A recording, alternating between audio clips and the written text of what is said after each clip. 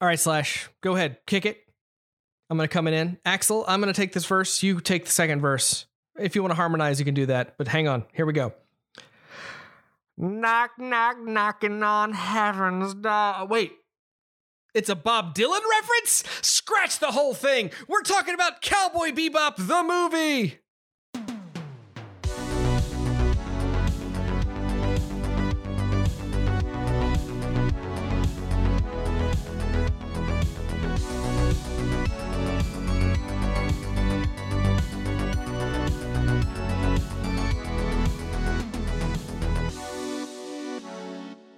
Hello, everybody, and welcome to your new favorite show, The More You Nerd. My name is Drew, and I am joined, as always, by my partner in crime, Miles. How are you?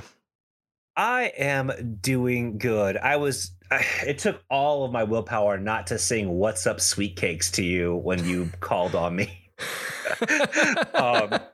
which is a reference to the movie we watched for this week. And man, the musical choices in this show have been excellent. The movie is no different, even though some have some questionable lyrics.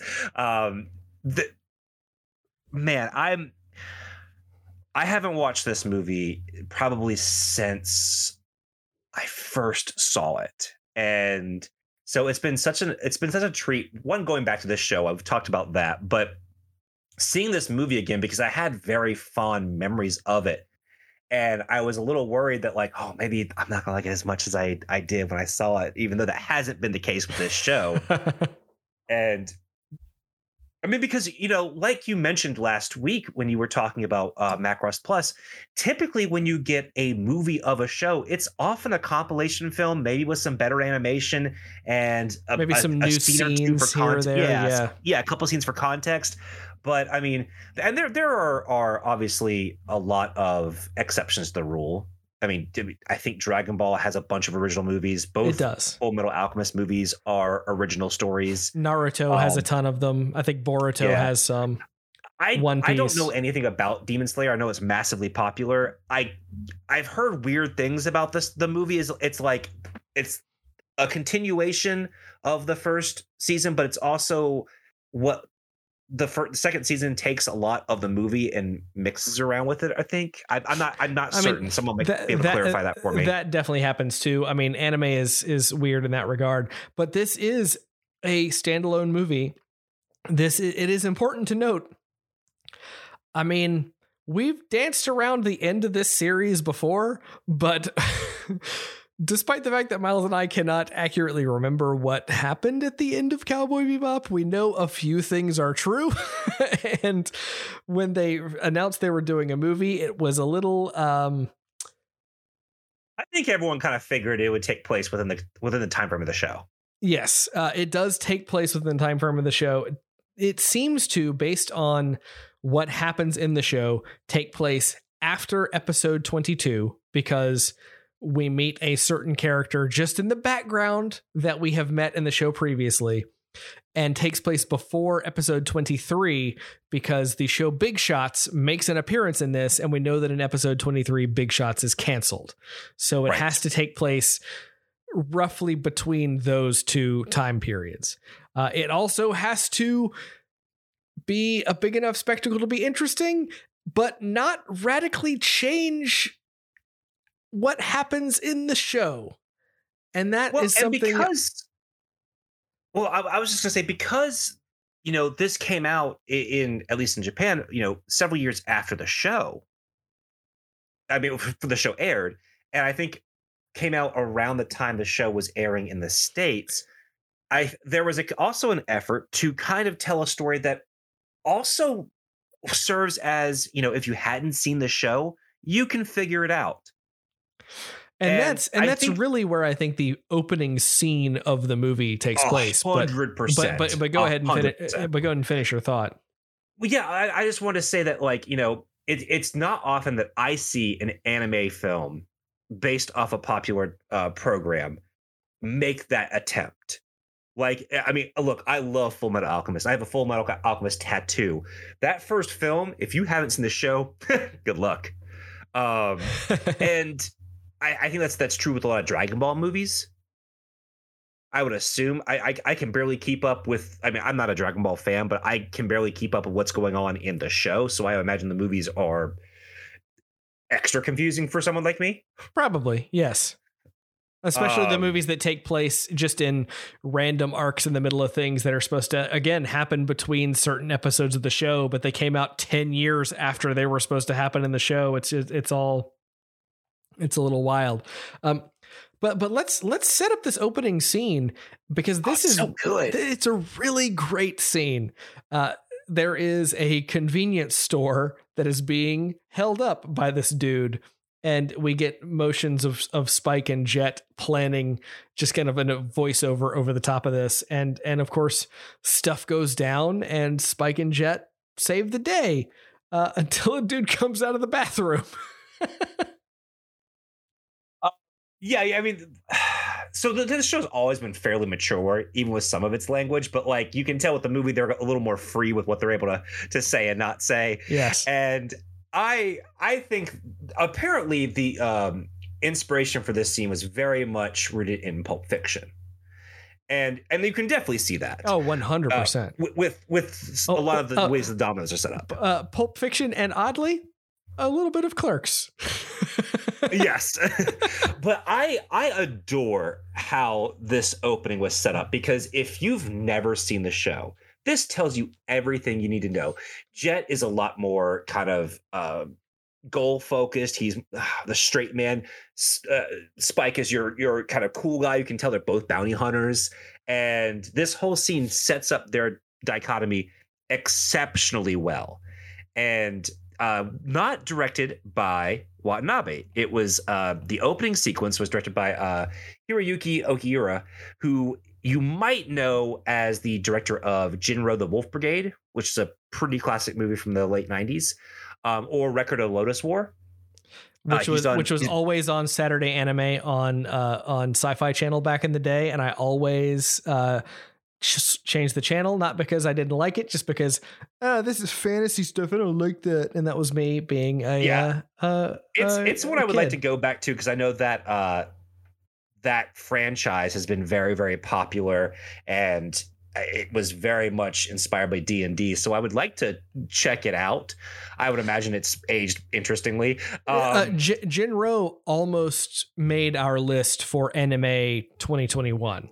Yes. It was up there. A big fan. There was I think a South Korean live action version, which is apparently pretty solid. And I would very much like to check that out. It may not, there might be a Japanese live action one too. I've heard one of them is very, very good. And so you've got people being brought in who, because at the end of the film, you see a lot of the other studios that were brought in. They had a lot more money after the success of Bebop, and it shows. Yeah. And this opening sequence is just, I know we say it a lot when talking about Cowboy Bebop, but I think it was very important for them to have this cold open just to show you how cool Cowboy Bebop is. So it's interesting that you say that, because, and I base this not having watched the show, but having just heard about this, they use the opening scene of the movie as the opening scene of the live action Netflix Cowboy Bebop series. Interesting. Again, I may be totally wrong about that. I am just basing it off of the research that I have done that does not, tell me word for word what the Netflix series, rest in peace, has said. But but yeah, you see a lot of games like Bones and Gynax and stuff like that at the end, and then at the end of the film. And so it was kind of cool seeing all of these animation studios, kind of get brought on, because a lot of them have reputations for being a little bit more on the artistic side of anime, I guess. Yeah. Yeah. And, I think there is something about this show that really speaks to people, because not only is it a very cool sci-fi action show or a sci-fi adventure show, but there's a lot that this does in asking questions about the future, in commenting on things going on right now, like any good science fiction does. And I think, it's interesting that Gynax is involved, because the world building, we had our opinions about Royal Space Force, but the world building in that show was pretty excellent. Spot on. And I can definitely see like that being an influence on Watanabe and how he structured the world or worlds of Bebop. And so like just having all of that kind of I don't know what class coming in to make this film is really, really interesting. Including Bones, which I think was made out of people who worked at or were inspired by Sunrise. So it's also like, the people that this show inspired. Yeah. So it's a really cool way to kind of open up this movie. And I will say, because I even made a note of it, it is a little weird not having Tank open things up. Well, that's something about this movie that I made a note of pretty early. The music in this movie is really good. It's the Yoko Kanno, it's the seatbelts, but there is a lot of not jazz in this movie. It's definitely moved on in style, but I'm kind of here for it. Yeah, it's like there is a song towards the end that sounds like a Radiohead song. Like it literally sounds like Kid A, and it's like doon doon doon doon doon doon, and then it changes, and it's like, okay, that's pretty dope. That's a pretty dope line. It is not the jazz that I expect from Cowboy Bebop, but it's not bad. It's not a bad song. It's sort of like when in the series we've seen them focus on other characters, in especially when with Ed gets a lot of non-jazz music. Jet gets a lot of jazz because he's the jazz guy. He's named his ship the Bebop, but it's interesting to see that and say that. Let's get into a little bit of the plot, because there's a lot happening in this movie, but there's also not a lot happening. It's like, I feel like plot wise, we're not going to have a lot to say about this movie, because a lot of this movie is the stuff that happens in the background, the references, the music, the little bits of story and character elements that happen. We are introduced to Faye tracking down a hacker on Mars, and she is just done with it. She's already done with it. She's bored of this assignment already. But yeah, it's also I think from what we've learned, a cheap like a 1 million wulong bounty. Well, so this was supposed to be the side bounty that Faye was going after by herself, while Jet and Spike went after the main bounty in the intro sequence, which is pretty good. I mean, again, we also open up with them actually getting the bounty. Hey, how about that? But it's only like 1.5 million. Oh, that's what you get when you knock off convenience store robbers. Have we? I don't think we've talked about this, Drew. But have we kind of sussed out the currency rate of a wulong? No, it has to be. Well, I say it has to be 1 to $1. It's not 1 to $1. If we put it at yen, that makes it a little different, right? But it's still like. The reason, even if it was at yen, it's still a lot of money. But then I have to remind myself, yeah, but these people live on a spaceship that needs fuel to go to other planets, and I imagine that can't be cheap. Right. I'm gonna Google it now. You're gonna hear my typing. Wulong to USD is a Google autocorrect. So while. How far wulong stretches is shown in several disparate ways throughout Cowboy Bebop. 1 wulong is worth roughly 1 US cent. I'm sorry. The wulong that I looked up is a cryptocurrency. Yeah, I saw that. Oh, God. But the currency of wulong is canonically assumed to be at parity with the 1998 Japanese yen.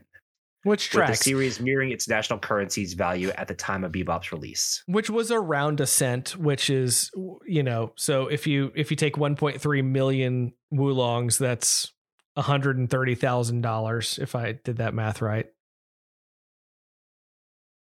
I might not have done that math right. We're not math nerds. You take off 2 zeros. Anyway. but I mean, which puts it in perspective. 'Cause I was always, because I'll hear something costs X amount, and I kind of assumed it was similar to the yen, but I wasn't sure. So when you hear 300 million wulong, which is the bounty of the overall story in this film, I was trying to suss out like how impressive is that, and I mean, still a pretty impressive amount of money. So, using today's calculations, 300 million yen is $2.6 million. Pretty good. Right. But what would it have been in 98? I would have to. That's the question. You would have to imagine it's probably at least twice. I would have to go into a much deeper calculation that actually will tell you based on specific dates what that is, because those right. Calculators exist, and maybe we'll do that next week, and not today. So one of the things that I do want to mention at the top of this episode, because Drew, you said there's not a whole lot of plot, and that's true. But I think because we've been conditioned by the way Watanabe structures his episodes, because he wanted every episode to feel like a movie. And we've commented so many times that, I really would love to see this fleshed out. And this movie essentially delivers that. It gives you an episode of Bebop extended with all of the character development stuff that you would want to see in the show with a little bit more flair. And, I know some people have a problem with a show being a longer episode, but for me, that's never an issue. No, and I wholeheartedly agree with that. In fact, I will say that when it comes down to it, this show just borrows all the world building that happens in the show. I mean, we're going to be introduced to our Vincent Villaju, our main bad guy, here in a moment, but his whole backstory when it comes to the war on Titan, they never go into any more detail in the movie than they ever do in the show, except for the stylistic choices that they choose to use when they're showing flashback sequences that very strongly match the flashback sequences that we see with characters like Gren from the series that we know also fought and was also a test subject on Titan. And that's one of those things that's just it works in a way that it works in the show. And I mean, just with a higher budget so that there's more detail in the background elements, really. There's more detail. There's way more detail in the gun, that there are always guns pointed right in the camera in this movie that I don't realize whether that happens a lot in the show, but they always happen in the movie because they have all the detailed rifling on the on them and all of that. It's interesting. So anyway, to get back to the story, Faye chasing a big tanker truck explodes. Dude gets out. I'm gonna be real with you. Looks like Spike with a beard. Bad guy's just Spike with a beard. I mean, he's built a little differently than Spike, but yes. He's a little taller and a little skinnier, but otherwise is Spike with a beard. And he just disappears. Meanwhile, people all over the area are dying and being taken into hospitals, and their brains are swelling, and we don't exactly know why, because it doesn't look like it's any kind of virus. It's not a bacteria. The doctors are completely stumped with what's going on. So meanwhile, they get that contained. The ISSP and the Martian government get that contained, and knowing that it's a 300 million wulong bounty, the gang's going to get involved. So Faye and Spike go out amongst the world to try to figure out what's going on. And this is where we get a little bit of a different style than we've gotten so far in the movie, because the Spike goes into a whole section. It's Morocco Town of the city, which I should remember the name of the city. Era City. I believe you're not too far off. It starts with an A. I should have written this down. Keep talking. I'm gonna grab it real quick because it's the exact same city that Carol and Tuesday take place on Mars as well. Oh, nice. But they go to Morocco Town in this city, and everything is very Arabesque, Arab inspired. Everybody's speaking, in different languages and dressed as you would expect people of that era. And I will say this movie was made pre 9/11. So it's always interesting to see this stuff because I think it came out here after 9/11, which is its official release date was September 1st, 2001. Oh man. Yeah. Bebop just had that bad fortune because we've mentioned a couple times that, the September 11th incident caused a lot of episodes to be taken off air while they were showing Bebop because, at the time people were kind of filtering that stuff off TV. I think we talked about it last week with some of the episodes. We did talk about last week's happened. episode because of the Teddy Bomber. The Teddy Bomber episode did not air for years. But there were several episodes that did not get a TV air date at launch because of 9/11. And so I feel like this movie did have some sort of limited release. I want to say the next year.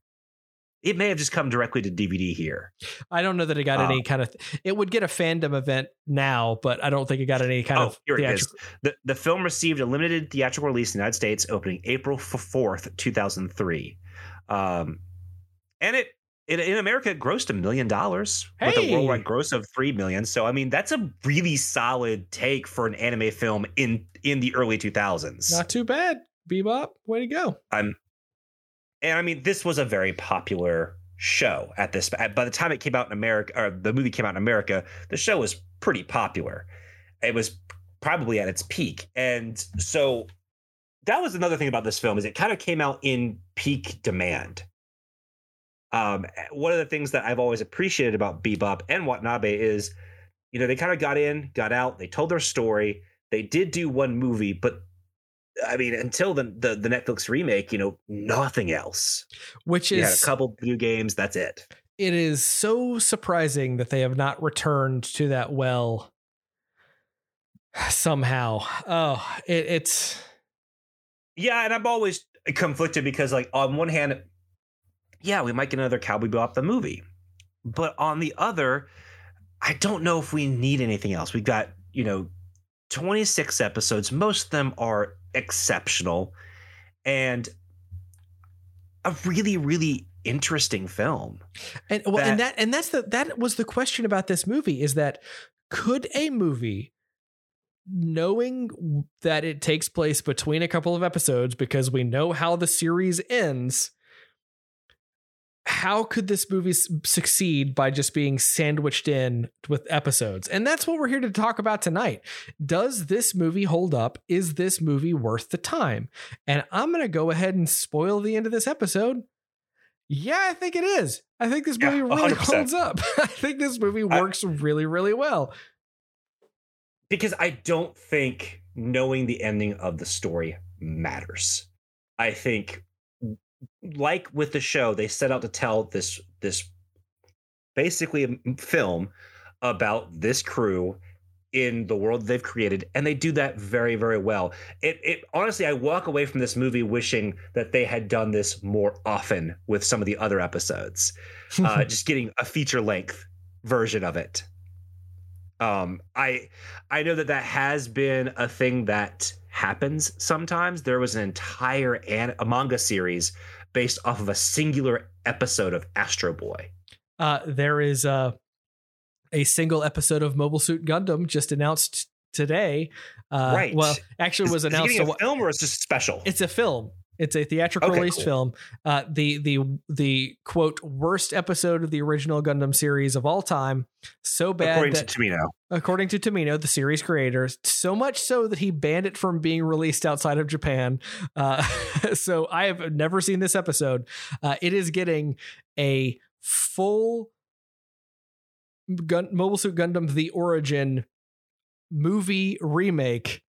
Coming to Japanese and hopefully worldwide theaters with. I just think it's so funny. Well, it's likely such a Netflix.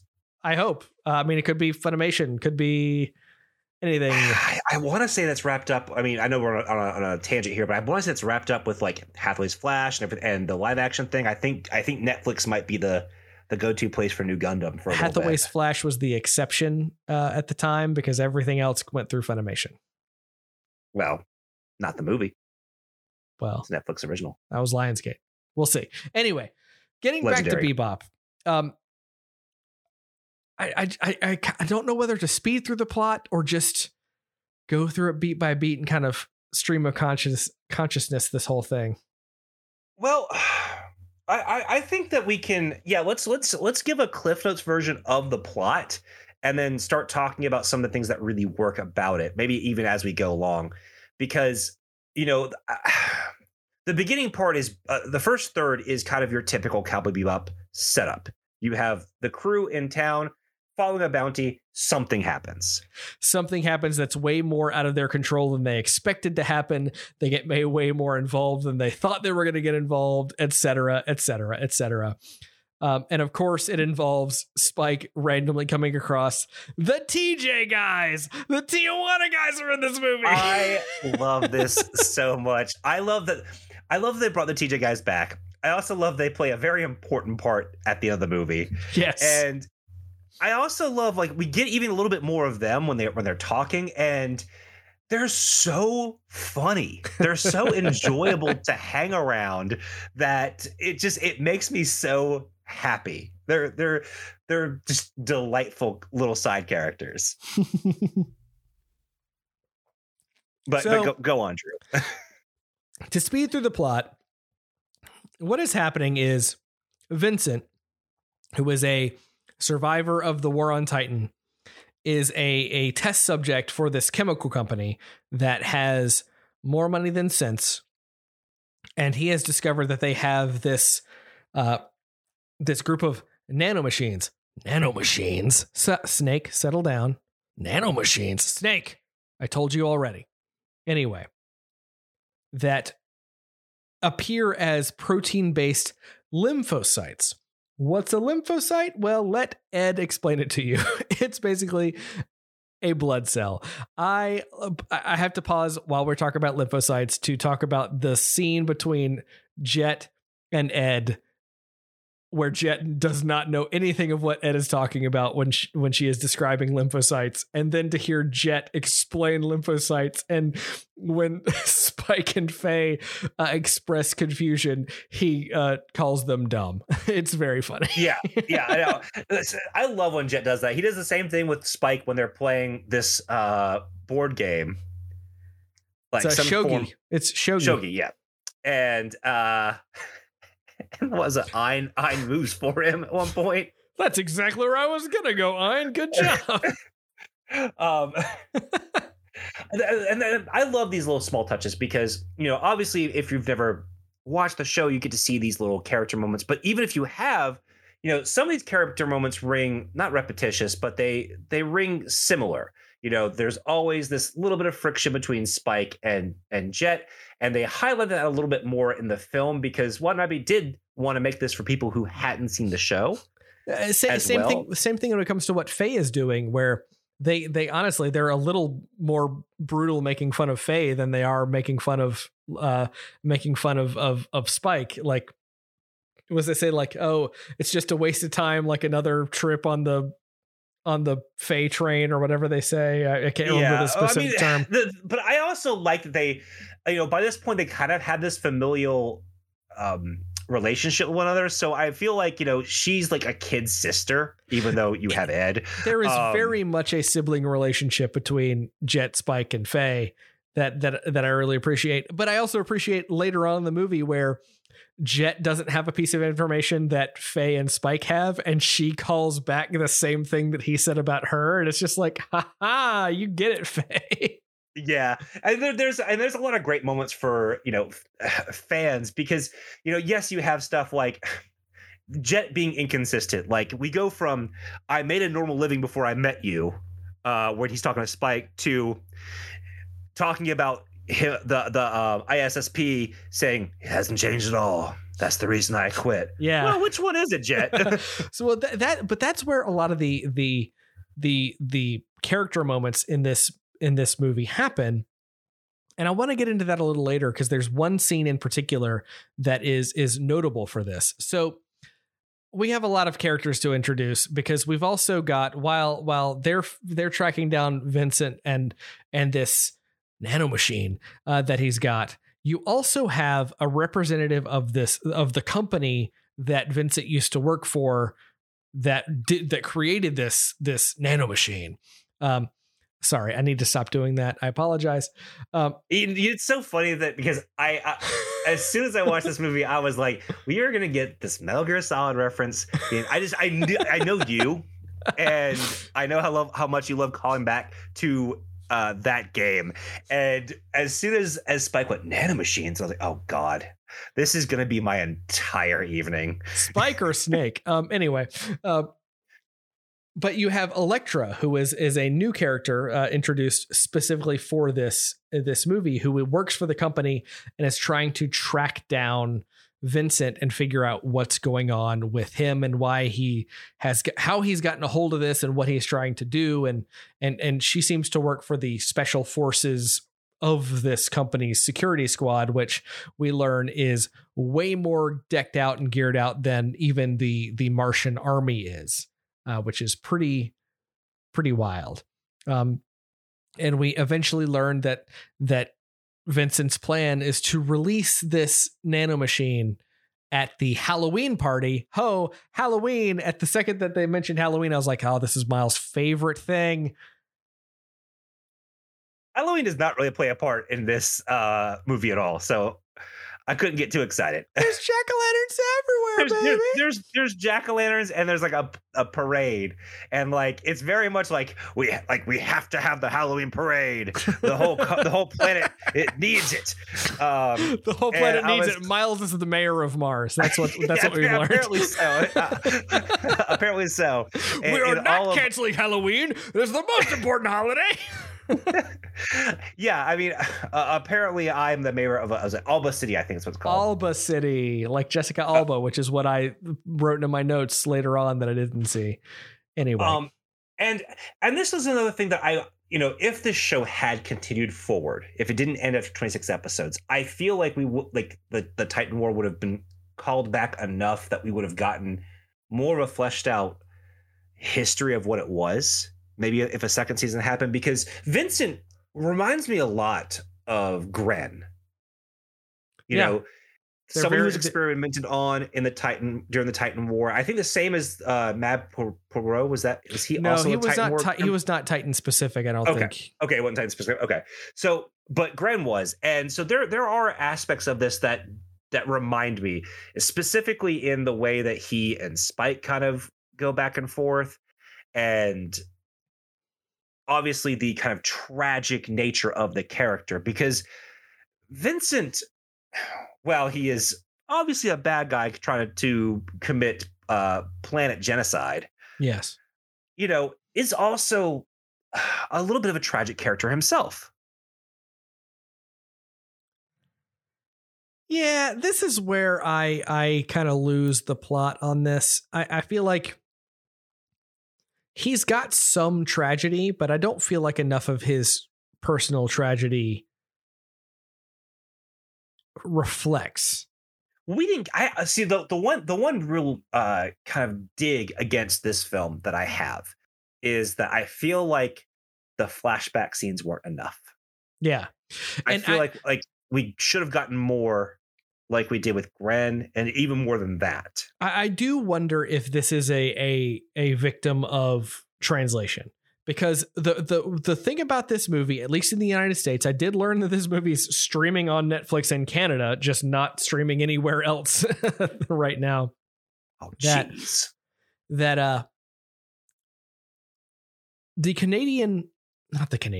The English language script that was on the subtitle track is notably different than the English language dialogue track. That at least when you watch Cowboy Bebop on Netflix, and that makes me wonder: is there some subtlety to the script that we don't necessarily get in the English language version? I've seen this even as recently as watching Macross Plus 2 weeks ago. Or I guess it was just last week. Man, it's been a week. There was a new subtitle track, and I noticed more about the subtitle track, and it gave more depth to what was going on in the movie that made me wonder, have I just been hindered by a poor translation of what was happening? And that's something Possible. that I just don't know. But I mean, it's certainly possible. Bebop has usually been so good about its localization. But it's certainly possible. I mean, I will say, yes, some of Vincent's tragedy isn't communicated enough, but I feel like through the actions of everyone else and through kind of, like Elektra's story and everything, we get enough of a feeling that, yes, maybe wiping out an entire planet of people is a little extreme, but you can kind of see like, okay, like this guy has been super, super damaged. I mean, the guy's not working with a full set of crayons. Yes, no, that's accurate. He's not working with a full beard trimmer either. And I know, I speak from experience. That's a visual joke for an audio podcast. Anyway, let's go down, because we have 3 different paths that our main characters are taking. You have Jet and Ed teaming up to figure out everything behind the scenes that they can find out. You've got Spike investigating the chemical company that is potentially responsible for what's going on. And you have Faye, who is tracing the hacker that she was tracing to begin with, who seems to be more involved with this than they originally figured that out. So which angle do you want to go with first, Miles? You want to go with Jet and Ed? You want to go with Spike? Do you go with Faye? Jet and Ed. Jet and Ed. Oh, Ed. Ed exists in this show to be on the computer. She is always constantly looking things up and finding things out. But I thought occurred to me when I was watching this movie is, I wonder if the stuff that we see on Ed's computer is the way that she sees it. I mean, she wears those goggles, and that's the computer screen that she's looking at when she's hacking. So, well, I mean, as she sees, like, everything, because it's chaos. It's absolute chaos. Utter and absolute chaos. So I will also say that while Jet's on his side mission, he does go and meet with one of his old ISSP buddies, and goes to one of the wildest places I have seen in Cowboy Bebop so far, a gigantic, ginormous spaceship drive-in theater. I love it. It's so wild. And it's watching this old black and white Western movie on this screen that has to be just 2 football field sized. It's so wild. Anyway, so they're trying to find out what they can, and they don't really come up with much. But what they do does influence what Spike and Faye go through. And I want to talk about Faye, because Faye is chasing Lee Sampson, the hacker from the very beginning, that she is chasing from the beginning, but was not in the truck when it blew up. Lee Sampson, at least in the English language dialogue, has the worst fake British accent I have ever heard in media. Miles, do you concur? It didn't bother me that much. It is really, really bad. So we learned that Sampson is a hacker, but this is the first real big job he's been involved in. He is more interested in being a terrorist just as a lark than as a profession. Right. And he is also obsessed with old video games, which is very funny to me, that he's playing these very old games through part of the movie and talks about how they're more real, and how, all this stuff and how hacking used to be more real, but now it's a lot more complicated, and how Captain Crunch used a whistle to hack the phone system, which is true. There was a hacker in the 1970s named Captain Crunch who used a whistle to hack the long distance system in the United States. You can look that up. That's a real thing that he is referencing. But also Faye catches him playing this shooting game where it looks like he's shooting Teletubbies. And I couldn't make out what he said, but it sounded like Sporky Dokey. I couldn't reach. I was this close to Sporky Dokey. I was so close to Sporky Dokey.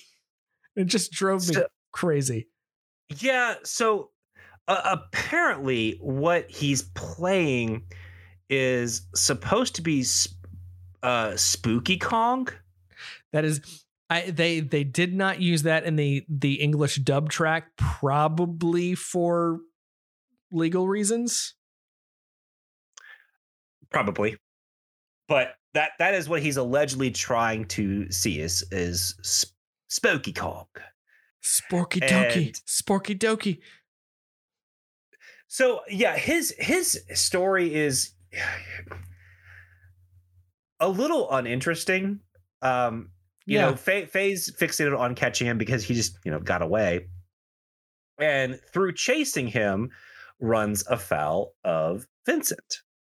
Yes. In one of the more uncomfortable moments in the movie. So this is... It's real wild what happens in this scene. So, of course, Samson thinks he's good buddies with Vincent before he gets stabbed. But as part of this, Vincent he doesn't get stabbed. I'm sorry. That's a different guy. Spoiler warning for later in this episode. No, he gets virused. Yeah. Vincent is playing with these marbles that contain the virus. And as Samson and Vincent are talking, Vincent shoots the marble to release the nanomachine virus into the air. And all the while, Faye has been tracking Samson and busts into the room and immediately gets taken out by this as well. And we think, oh God, is this going to be the end of Faye? But there's one of the coolest shots that happens in this entire movie where Faye is on the ground choking, and Vincent reaches his hand down, and Faye pulls up and because she's got her gun drawn and shoots at him, but catches his hand, and his hand has this blood that comes out, and he backs up and he like sucks all this blood into his mouth. He's doing a weird licking thing, la la la la la. And then as Faye is on the ground, he reaches down and he kisses her. But we learn later what he's doing is he is basically forcing his blood into her mouth because he is immune to the nanomachines. And it's real weird. It's real weird, Miles. But it's very anime. It's very weird. It's because the uncomfortableness with that scene, it picks up later because, at first you think, okay, Faye's going to die.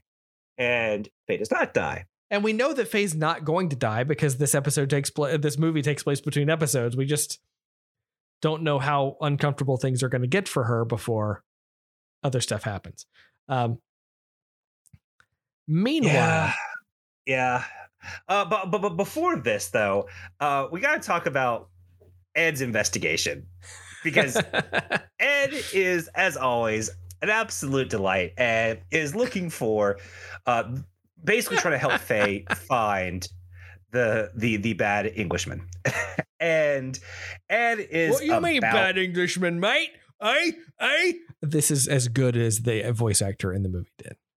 I mean, Ed's about as effective as decaf coffee in this, but it, nonetheless, for the audience, is delightful to watch, especially when she's wearing the pumpkin mask and is being hit on by an older person. I don't like this scene at all. It cracks me up just because of what happens. Because she's like, where are you? Or come back later, little boy. And she goes, I'm not a little boy.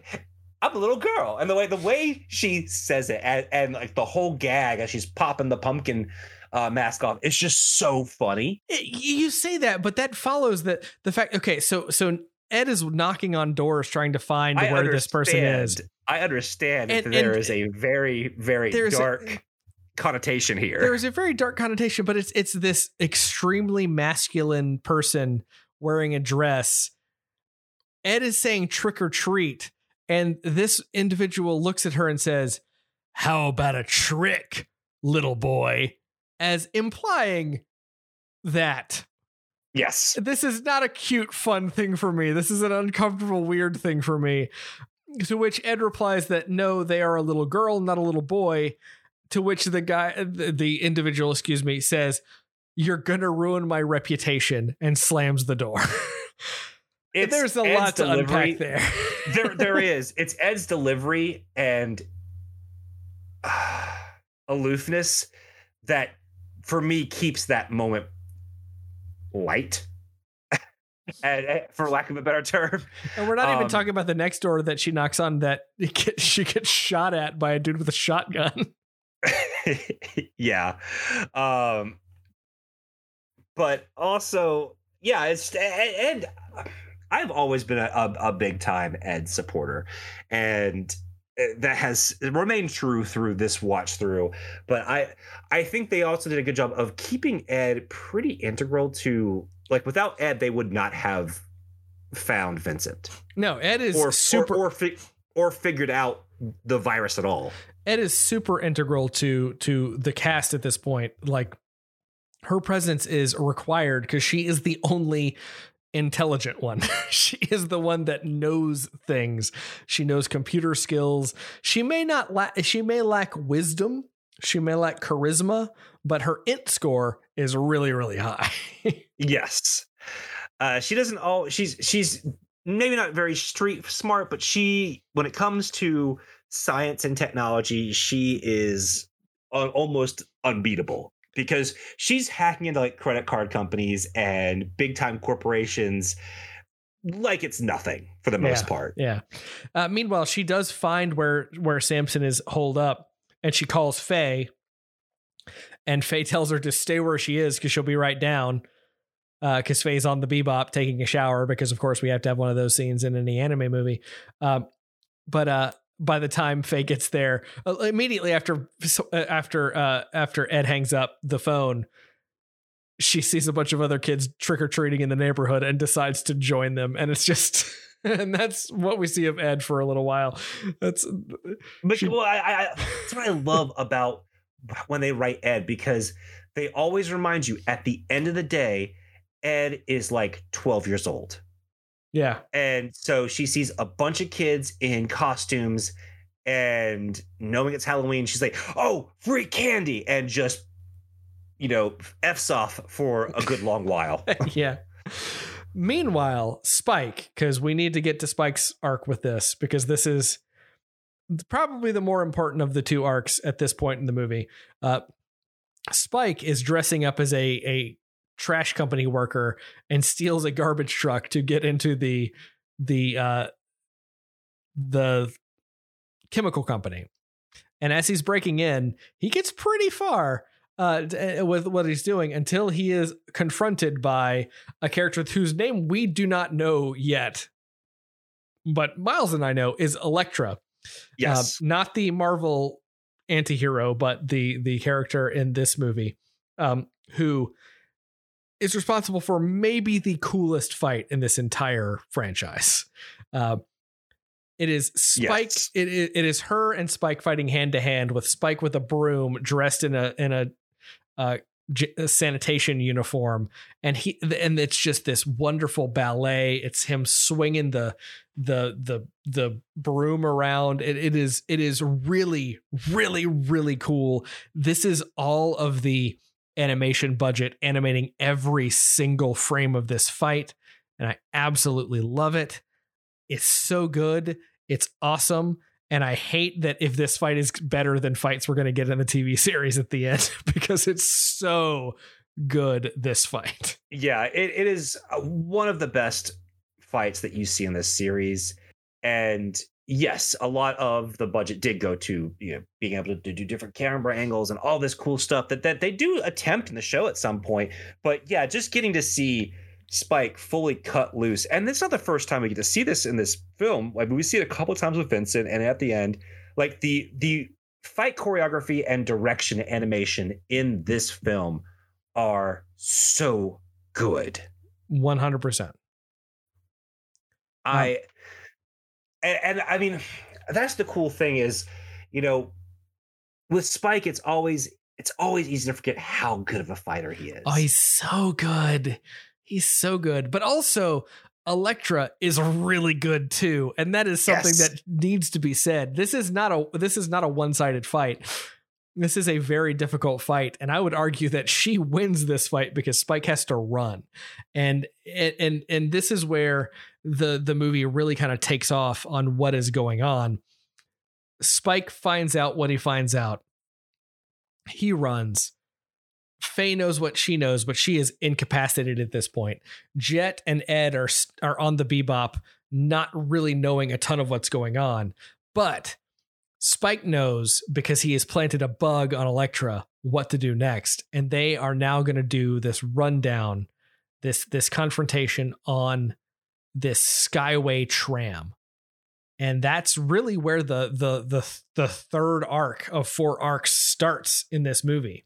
And this is really where I'm looking at the time. We're in about an hour. I feel like we need to kind of burn through the rest of this plot, because there's a lot to talk about, and there's a lot to talk about. So, a lot of cool fights.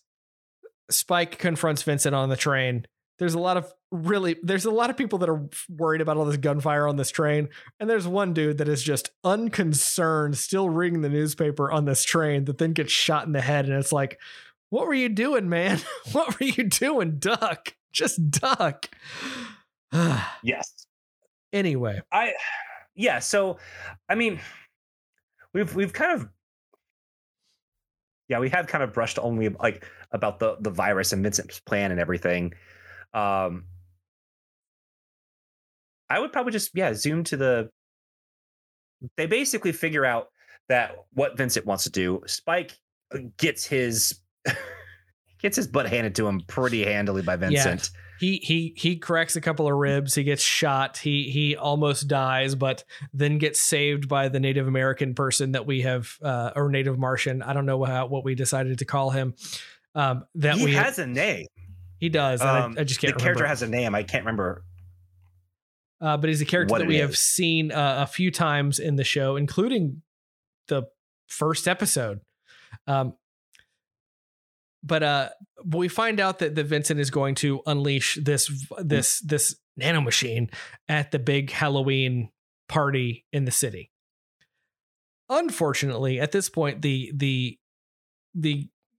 chemical company has decided to arrest Spike and Elektra after both of them reappear. Like, Elektra's been pulled from the case, and Spike reappears after he's been healed. Somehow magically, but and this is where, and also we should also probably mention that there's a really dope train sequence where Vincent blows up a train, and it releases more of the nanomachines, and it's really cool, and it's awesomely animated. It's really awesome. But there is a scene where Spike and Elektra are in adjoining cells in the chemical company's on-site prison. That is one of the most iconic moments in Cowboy Bebop. And I say that because this is something that the cast, the English voice language cast of Cowboy Bebop, refers back to a number of times. And it's important to note that when they recorded the TV series, despite the fact that the character interactions seem extremely natural and all of that, that's the voice direction. They were all recorded separately. They recorded in separate rooms at separate times, much like is done with 90% of of animation. The movie, they recorded in one room, much like you see TV shows like Futurama doing, and Disenchantment, and a number of other shows that require quick timing. And when it comes down to it, this scene between Spike and Elektra, where Spike finally opens up in a way that he never does in the TV series, directly impacts Steve Blum specifically. So to give the line that Spike is saying, when I was younger, I wasn't afraid of anyone. I didn't have the slightest fear of dying. But then I met a certain woman and it changed. For the first time, the idea of death began to scare me. And to Blum, who voiced Spike in the series, it was the first time that Spike really got vulnerable. It's the deepest and most open that Spike ever is. And it's a vulnerability they tried so hard to hide from, to escape from, but couldn't in that moment. And it's a moment that Blum credits to saying, this is when he understood Spike as a character more than he ever did. And he regrets that this is the last time he ever got to voice this character, because that would have informed everything else about his performance prior, which is so wild to hear that us talk about, because I love Blum's performance as Spike, and he's the effortless cool guy, but this is the effortless cool guy kind of breaking down. But the other side of that is, because they recorded all of these lines in one room, we have all of the other cast members' reactions to this. Wendy Lee and this is all coming from a Verge article that interviewed the cast about this. Wendy Lee, who is the voice of Faye, says, "We know all of these characters have damage. We explore that systematically throughout the series, but they save Spike for the film much later. Think of the genius that's in the beats of storytelling and the way that Bebop delivers the story. I think that in itself is one of the greater appeals of the whole franchise." It's so, it's interesting because he does say things in this scene that we never hear him say in the series. We never hear Spike open up about anything. And it's just wild to hear that as the last thing that they would do with these characters being the most impactful about the character. I don't know. It's really fascinating to me to think about. Yeah, I agree. And I mean, I think this kind of stuff that you don't get from the series is, I mean, kibble for a fan. While someone who's never seen this show will, get more of this character, people have been, waiting for stuff like this. And for a Rabbit fan, oh man, I'm going to put this in the context of the series. I'm going to rewatch it, and, just kind of giving that little extra bit just kind of reinvigorates fans. Whenever you get just the slightest bit of something, it can just, rejuvenate your excitement about an entire franchise or movie or series. I'm going to read Blum's reaction to this because I think it's important. And the moment was fairly brief compared to the exposition for a lot of the other characters. And yet it was so incredibly powerful, and then goes right back into the action shortly after. It was kind of amazing. It taught me that a moment can change your life for the better or for the worse. It changed me as an actor, changed me as a person, and I didn't have that realization until many years later. Like, that is the kind of impact that scene had on Steve Blum as a performer. That is wild. And it is wild that right after this very emotional scene, there is some supremely dope action that happens in this movie with Elektra and Spike breaking out of jail. It is awesome.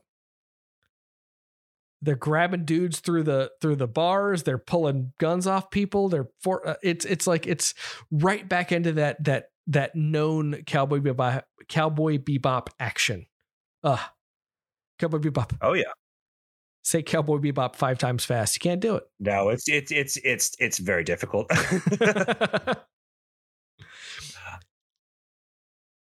So one of my favorite things, as we're getting towards the end of the movie, which involves a great action sequence with Vincent and Spike.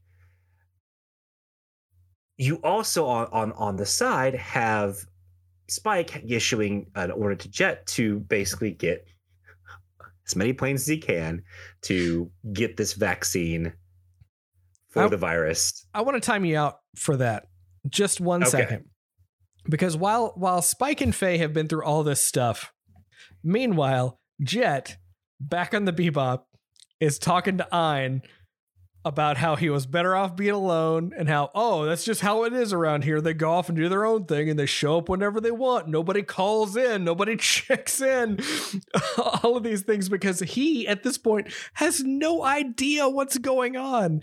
And it's this supremely honest moment of Jet verbally talking about how tough and cool he is, but subtextually how worried he is about his two friends that are out on their own. He even talks about how, do we even have a bond on this ship? No, we're just a bunch of ragtag people. Everyone just goes out whenever they want to and just comes back at some point in time. It's just this wonderful scene. And this is one of the most human moments that Ein gets, and that Ein looks at the shogi table, which is still set up, and tries to make a move, and Jet scolds Ein, and then Ein whimpers, and then Jet comforts Ein. Oh, I'm sorry. Oh, you're a good pup. Because he doesn't realize how intelligent Ein is. I think only Ed really appreciates how intelligent Ein is. But yeah, then Miles. Oh, Miles. Talk about your scene. Oh, man. So not only does he not get proper airplanes, he gets basically the airplane equivalent of some old jalopies. Some old jalopies. There is a P-38 Lightning. There's an F-84 Thunderjet. There's a TBF Avenger. There's an F-18 Hornet, which was relatively new at the time. There's a World War II Zero. There's a Spitfire on there. There's a Mustang that's in the mix. There is a in the context of this show, they're all old jalopies. There is a Fokker Drydecker, which is a 3T. It's not a biplane. It's a triplane. These are some old planes, baby. Some old planes. And who is leading the charge? The TJ guys. But the oldest jalopies themselves, who have some great banter in this scene. Great banter. Including one guys. recollecting World War II that he wasn't close to being alive for. He would have been born 100 years after World War II started. It's perfect. This show has always been good about balancing its humor and its drama and action, and because we go right back into this fight between Spike and Vincent, and then lost track of my thought. But then Elektra comes in, and we get this whole thing going on, and at the same time, you also see the vaccine being spread, starts to rain. Well, so that's Faye's job. So at this point, Spike's going after Vincent at the place that he thinks Vincent would go, the stairway to heaven, the door to heaven, the top of, I don't know if it's the Tokyo Tower or the Eiffel bridge Tower. Between heaven and earth. The bridge between heaven and earth, which is, I don't know if it's the Tokyo Tower or the Eiffel Tower. Could be other, could be both. Obviously, it's neither because it's on Mars. But yeah, it's on Mars. The Mars Tower. But it definitely looks like one of those two other towers. Faye is sent to take over the weather controls to make it rain, which that is a phrase that if it was used just 10 years later would have a completely different context for Faye. And of course, Jet goes after the TJ guys and the rest of the team to get because they have because one thing we've forgotten to mention, Elektra also has the cure in her blood, and the company has been duplicating that cure. I just want to thank Steve, the character Steve, for doing that. He was the guy that hit on Elektra earlier, but then saves the day by giving them the cure. But yep. But meanwhile, while all this is going on, we are seeing this gigantic Halloween parade. And Miles, I just have to pause just a second before we get to the end game. Did you see some of the members of that parade? I did. Was that person on a horse? Indeed. Was that person dressed as a samurai? Indeed. Andy! Andy, baby! Making a cameo appearance in the Martian parade. Andy! It's such a treat, especially especially when this is supposed to take place. It's just awesome to see that little Easter egg for fans of the show, because to anyone else that character means absolutely nothing. You wouldn't even see that character. Well, and that character being there is what helps date when this episode happens, because Andy is not a cowboy anymore. He's a samurai now, but also that Big Shots is still on the air because it's canceled later. Like, we know it takes place right here. Right. Andy. Anyway, to get to the end of the movie, really, we just have the final fight between Spike and Vincent. This is some of the coolest fight choreography that has happened in the show. There are lightning strikes and explosions and butterflies flying around, because we also forgot to mention that butterflies, Vincent sees butterflies around. We're skipping the space combat scene, which, by the way, is dope, and I would love to see that in HD and 4K. Please get the rights back, Netflix worldwide, please, because I want to see that again. Anyway, back to the tower. It's just excessively cool, this fight scene between the two of them, and of course, Vincent gets the upper hand, but who shows up to kind of save the day? But Elektra, who has the hardest time pulling the trigger, but does, ending Vincent's life. And yes, because we get kind of defined relationship between those two, and I really liked this. Like, as a plot point, I liked how it was done. I really wish I had a little bit more flashback, but maybe even on her end. Even though this movie was already a flashback for the two of them, because right, realistically, like her memory of Vincent the way he was before. We know that she has the same cure that he has, but she was not supposed to have it. And there's subtext there. Yes. That, because she has spent a lot of the movie kind of defending him and tracking him and trying to protect him, but none of that is outright spoken. Again, though, I think for the focus of this movie, it works. Oh, 100%.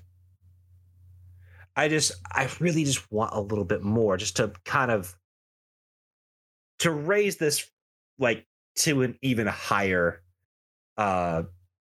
point, because I really do think that this movie is, if you haven't seen Cowboy Bebop, this is a great thing to watch. Like, this gives you everything that's good about it. It gives you the entire cast. Honestly, it's a really great sampler for what makes Cowboy Bebop great. And I think they made the best decision by going with the idea of, well, let's do an episode, but just do it feature length. In fact, I would love, as we talked about, what Gundam's doing, I would love for Watanabe to go back and maybe give that treatment to a couple of episodes. And with the international talk around Bebop because of the Netflix show, maybe he will in 3 years. I don't know. It's possible. We'll I mean, on one hand, I don't. It's best to leave it untouched, it's remake or not, it's that series has remained untouched for about 20 years, and it's still pretty perfect.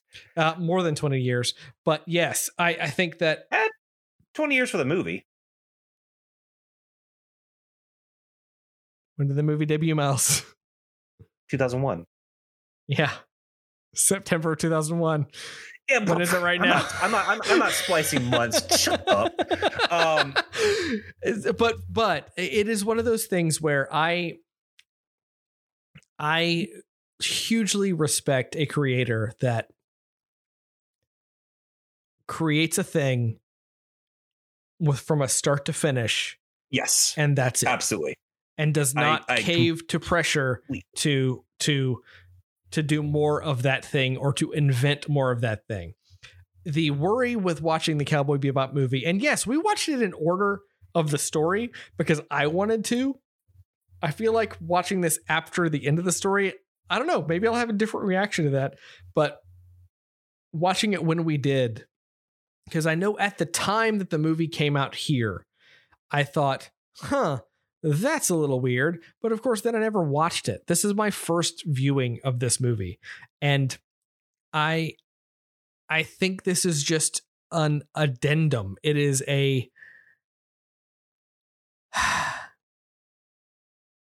it's a return to form for the series that ended. And again, we have danced around this plot that we all know is coming, but ended. And that is something that I wish they would do more. I wish they would do more Cowboy Bebop. I love Cowboy Bebop so much. But when you have something that ends well or ends definitively, that can be enough. And that is what I think we're going to focus on as we enter into the last 3 episodes, because that's all we have left now. And with that said, I'm bummed that we only have 3 episodes left. Even though like it was a week ago, I was talking about, oh man, it's sometimes sticking with something for so long, when you're doing so much of it can tire you out. But I'm very much going to miss this show all over again. And I think that, I think this movie, on top of just being a great sampler for Bebop, it's a good movie. It's a cool science fiction movie that gives you this lived in world. It gives you a honestly still a relevant plot idea of everything about it works. And so even if you didn't have the context of the movie, I still think this is a really cool science fiction movie. I agree 100%. And that is where we are going to end tonight, gang. Thank you guys for joining us. Let's talk about next week. Next week, I'm going to be real with you, fam. It's the end of the year. And as much as I want to dive right into those last 3 Cowboy Bebop episodes, we're not going to do that. It is going to be the 2021 Maury Awards. All right. Maury's. The Maury Awards are coming up next week, as we are going to talk about the things that deserve Maury's and all of the categories that those things deserve Maury's in. And that's going to be next week. And that is going to be the last episode of 2021. I cannot believe that 2021 is about to be over, Miles. I am having a real hard time with that. Oh, anyway, that's where we're going to end tonight, gang. If you would like to join us, you can find us at themoreyounerd.com, where you can find this episode and all of our other episodes. You can tweet to us at @themoreyounerd. You can go to facebook.com/themoreyounerd. You can join the Cosmic Crit Discord. Go to cosmiccrit.com and join our Discord, where you can find our specific The More You Nerd section. Yeah, that section existed for months now, where you can just talk to me and Miles like all day, if you want to do that. Yeah, pretty much. Pretty much. It's mostly Gundam, Power Rangers, right now because everyone there knows that those are the things that we really love. So there's a lot of circling conversations about those things, but you can talk to us about anything. A lot of Spider-Man talk too. A lot of Spider-Man talk. And of course, with that said, you can email us themoreyounerd@gmail.com. That's themoreyounerd@gmail.com. So until next time, gang. Oh, we're going to end this show as we always do with a rousing nerd out. Are you living in the real world?